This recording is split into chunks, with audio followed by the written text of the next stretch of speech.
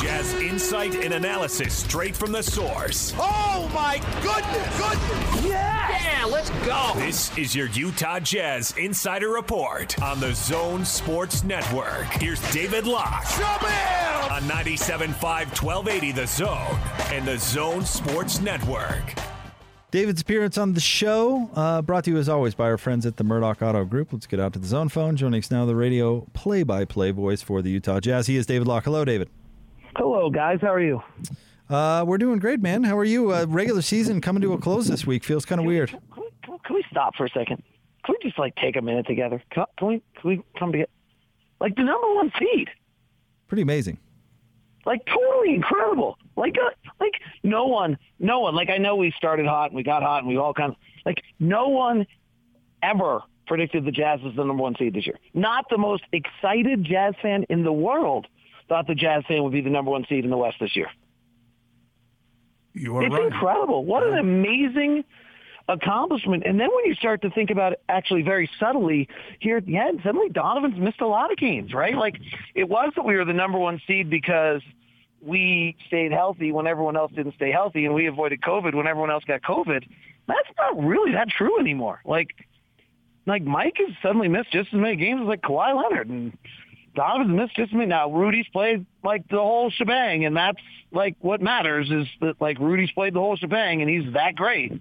But it is just an amazing, we got to get 2 more wins. Don't count the chickens before they hatch. But frankly, if we don't beat Oklahoma City and Sacramento, we probably don't deserve it. So, just an incredible accomplishment from everyone involved, from Trent Forrest to Rudy Gobert to Mike Elliott in strength and conditioning, to Eric Waters as a trainer, to Quinn Snyder as the head coach, to Dennis Lindsay, to Andrew Mealy and the front office staff, to Bernie who's making the shakes, to every single person involved in the organization.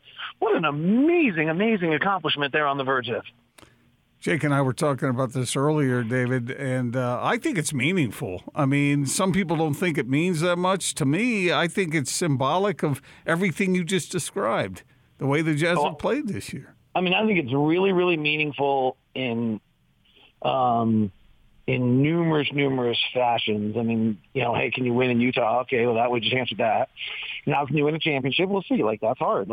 This is not the first round might be the most difficult round they have of the whole series, frankly, of all of them.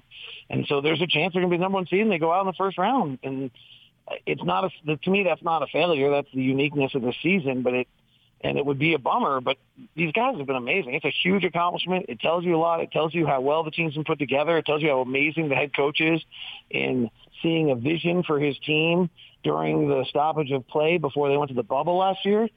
It's remarkable. And frankly, it helps to beat Sacramento by 50 and to blow the Spurs out twice. But frankly, some of the teams they've just hammered recently turned around and won games who look like they'd never win another game, turned around and won games shortly thereafter. So their differential, in the last stretch of time without Donovan, is still one of the best in the NBA. It's just remarkable what these guys are doing. David Locke with us here on 97.5 and 1280 The Zone. David, I've got to ask you about Donovan Mitchell and your take on him not playing for the rest of the regular season, but I don't know how to do it because I hate these topics. As you did sports radio for a long time. We don't know. We're not in the medical room. It seems like when people talk negatively about it, what are you doing? You're accusing somebody of faking it or not being able to play hurt, or I don't know. It's always complex to talk about, but I realize that it's a story, right? Right. It's a huge story. So let's take the various different angles on it. So let's take the most important. What's the impact on the team? It's not great. Let's be honest. It's not great. It'd be far better if Donovan was healthy today and could play the final 3 games of the regular season, right? So let's not lie about that. It's not great. It'd been better if he'd played NBA. Now, by being the 1 seed, they're going to gain 7 extra days or 6 extra days. So hopefully he'll be ready by then and be ready to go. Then in regards to the injury, so we don't know. You're 100% right. You said it well. Was it more severe than kind of the initial reports led us to be? Maybe. I don't know. But there was this kind of, he got hurt. He got carried off the floor. It looked pretty serious. And then there was this kind of wave for 24 hours that it's not as serious. Okay. Well, that may have been inaccurate. I don't know where that really came from, but I would agree that we all kind of got that vibe through whether it was Woj or whatever. That turned out to not be true. Did he have a setback somewhere along the way? Maybe. I have no idea because we're not there, but that actually happens all the time. So that shouldn't be a stunner, right? Almost every athlete who ever comes back from an injury talks about how they had setbacks along the way. So if he had a setback somewhere that lengthened it out for another 5, 6, 7 days, not the end of the world. I mean, or not maybe not the end of the world, but also not that unusual would be a better way to say it. And so, that's kind of where we are. We don't know. Was there a setback? Was it more severe than we were led on to believe by I don't know whom? He's not just, here's the one thing, he's not just sitting out, right? Ideally, he'd play right now if he was available. They would get him out on the floor and give him time and get him back into physical shape and conditioning and all those kind of things. I mean, the conditioning's a real issue. If he's not playing an NBA game for a month before he goes up in a playoff game where you'd like him to play 40 minutes, I don't think he's going to be able to do that. David, have you learned any specific things about the team in the absence of Donovan Mitchell and Mike Conley? Yeah, I think the Quinn has really done a remarkable job of building a identity and style to how they're going to play. Offensively, they're going to play when they're successful. They're going to play quickly. They're going to take, the whole old adage was work good to great. I kind of love this. I call it that's good enough approach, right? We have great shooters. So if you get an open look in the first 6, 7, 8 seconds of shot clock, shoot it. Shoot it now, right away. Don't bypass.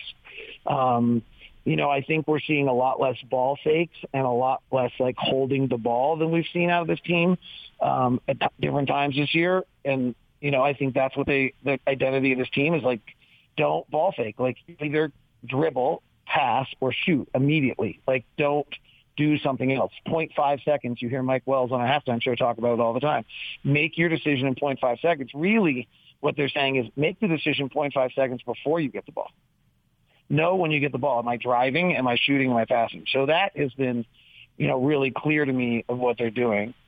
I really think Rudy is having, I don't know how to prove it. I like metrics. I would have been a lawyer if I hadn't done this. I really think Rudy is having one of the greatest defensive seasons of all time. And that is showing here. His impact as an MVP candidate over the recent stretch probably, if we were really trying to trumpet him right now, I think the race is over and it's Nikola Jokic. But, the fact that the Jazz have stayed above water without Mike Conley and Donovan Mitchell and been playing I think actually their differential, again, a 50-point blowout skews it in a small sample size, but I think their differential is 10 or 11, so they're playing at a 60-win pace. Fine, back it down. If you told me that a team that was going to start Joe Ingles,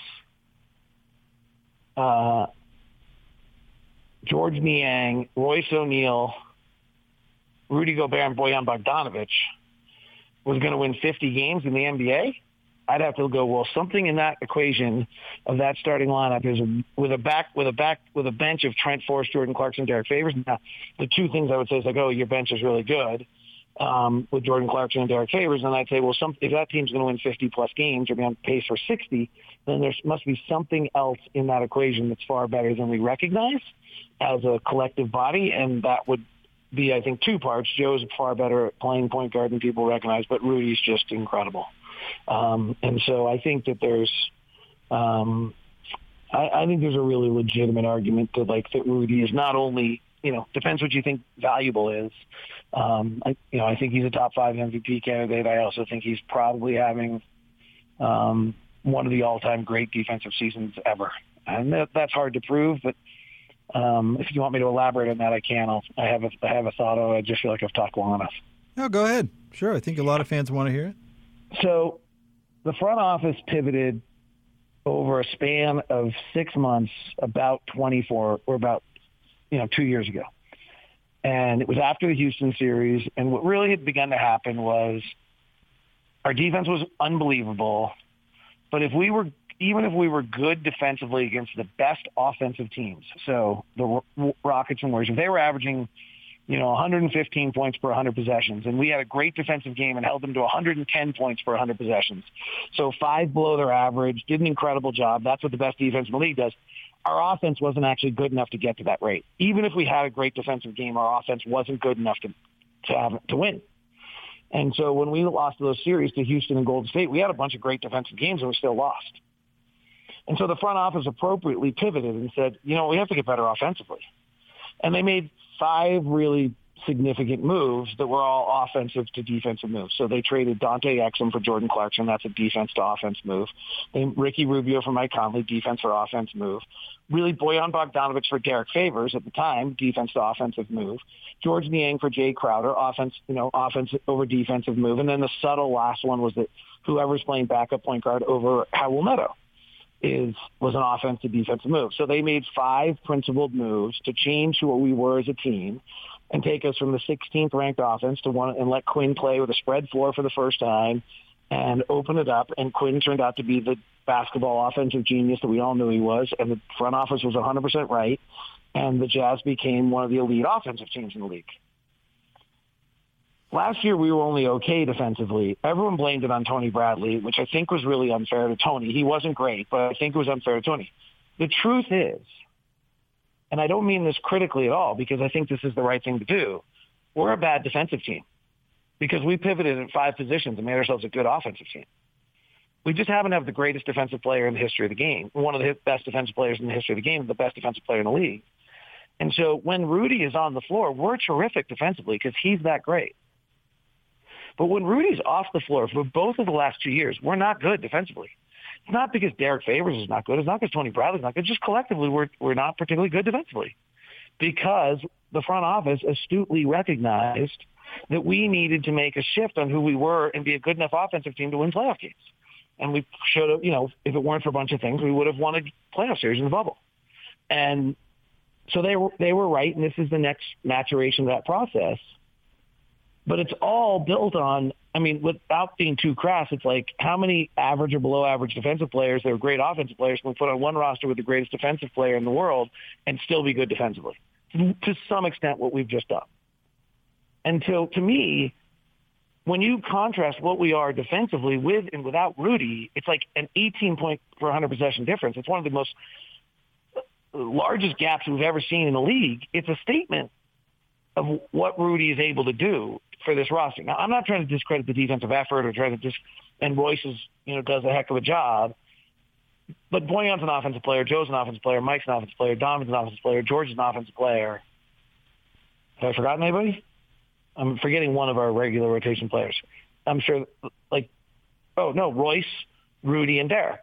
Okay, those are your, we built a team that is now one of the top 5 offensively and top 5 defensively. And we're top 5 offensively because the front office built an offensive team, and we're top 5 defensively because we're the greatest defensive player in the world who's having one of the greatest defensive seasons of all time. David, I rest my case. Yeah, and it's a strong case. It really is. Let me just ask a sort of a simple question that I want your opinion on, and that's when defenses switch on the Jazz's offense. And I'm assuming that Donovan Mitchell will be back in the mix and Mike Conley. What is the best way to defeat a switching defense, David?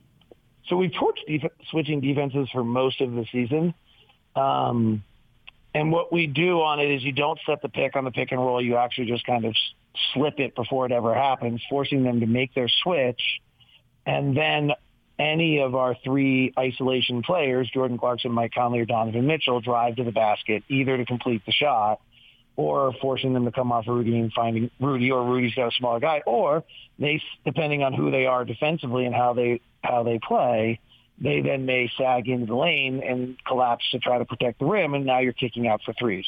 And then once you create that advantage off the isolation breakdown, because the pick and roll is not going to work, you now are playing advantage basketball and you're swinging and moving and kicking and getting all these opportunities.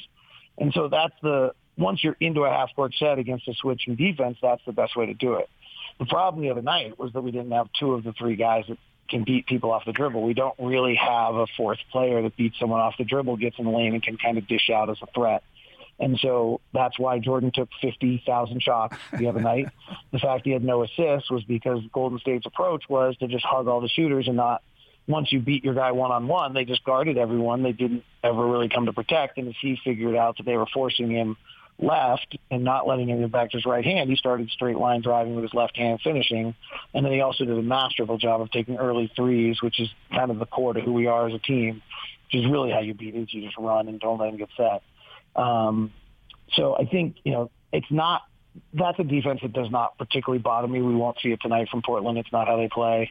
It's not how the Lakers play, so I wouldn't expect to see it in the first round. We would see it out of Golden State, and with Mike and Donovan, I don't think it would bother us as much. What does bother us a little bit, Phoenix has done this to us, is when someone's being particularly, Minnesota does this actually really well with some non-offensive players like Josh Okogie and some of those guys, when someone's long and physical and can get up in on us. And so then even if we are able to run our stuff, it's all off mark. In other words, the pick and roll is supposed to happen at 26 feet and it's happening at 32, or the pick and roll is supposed to be happening angle right and they can't quite get to the spots. Like, if you're a real student of this game, the way Quinn Snyder moves where the pick and roll is throughout the game to discover things or exploit coverages is one of our greatest strengths. And then with Rudy's a pick setter, but if you can't get the ball to that point and you can't get to where you want to because of their physical pressure, that's when we've been bothered the most. You sort of answered my question in the whole deal with if Donovan and Mike were back in that lineup.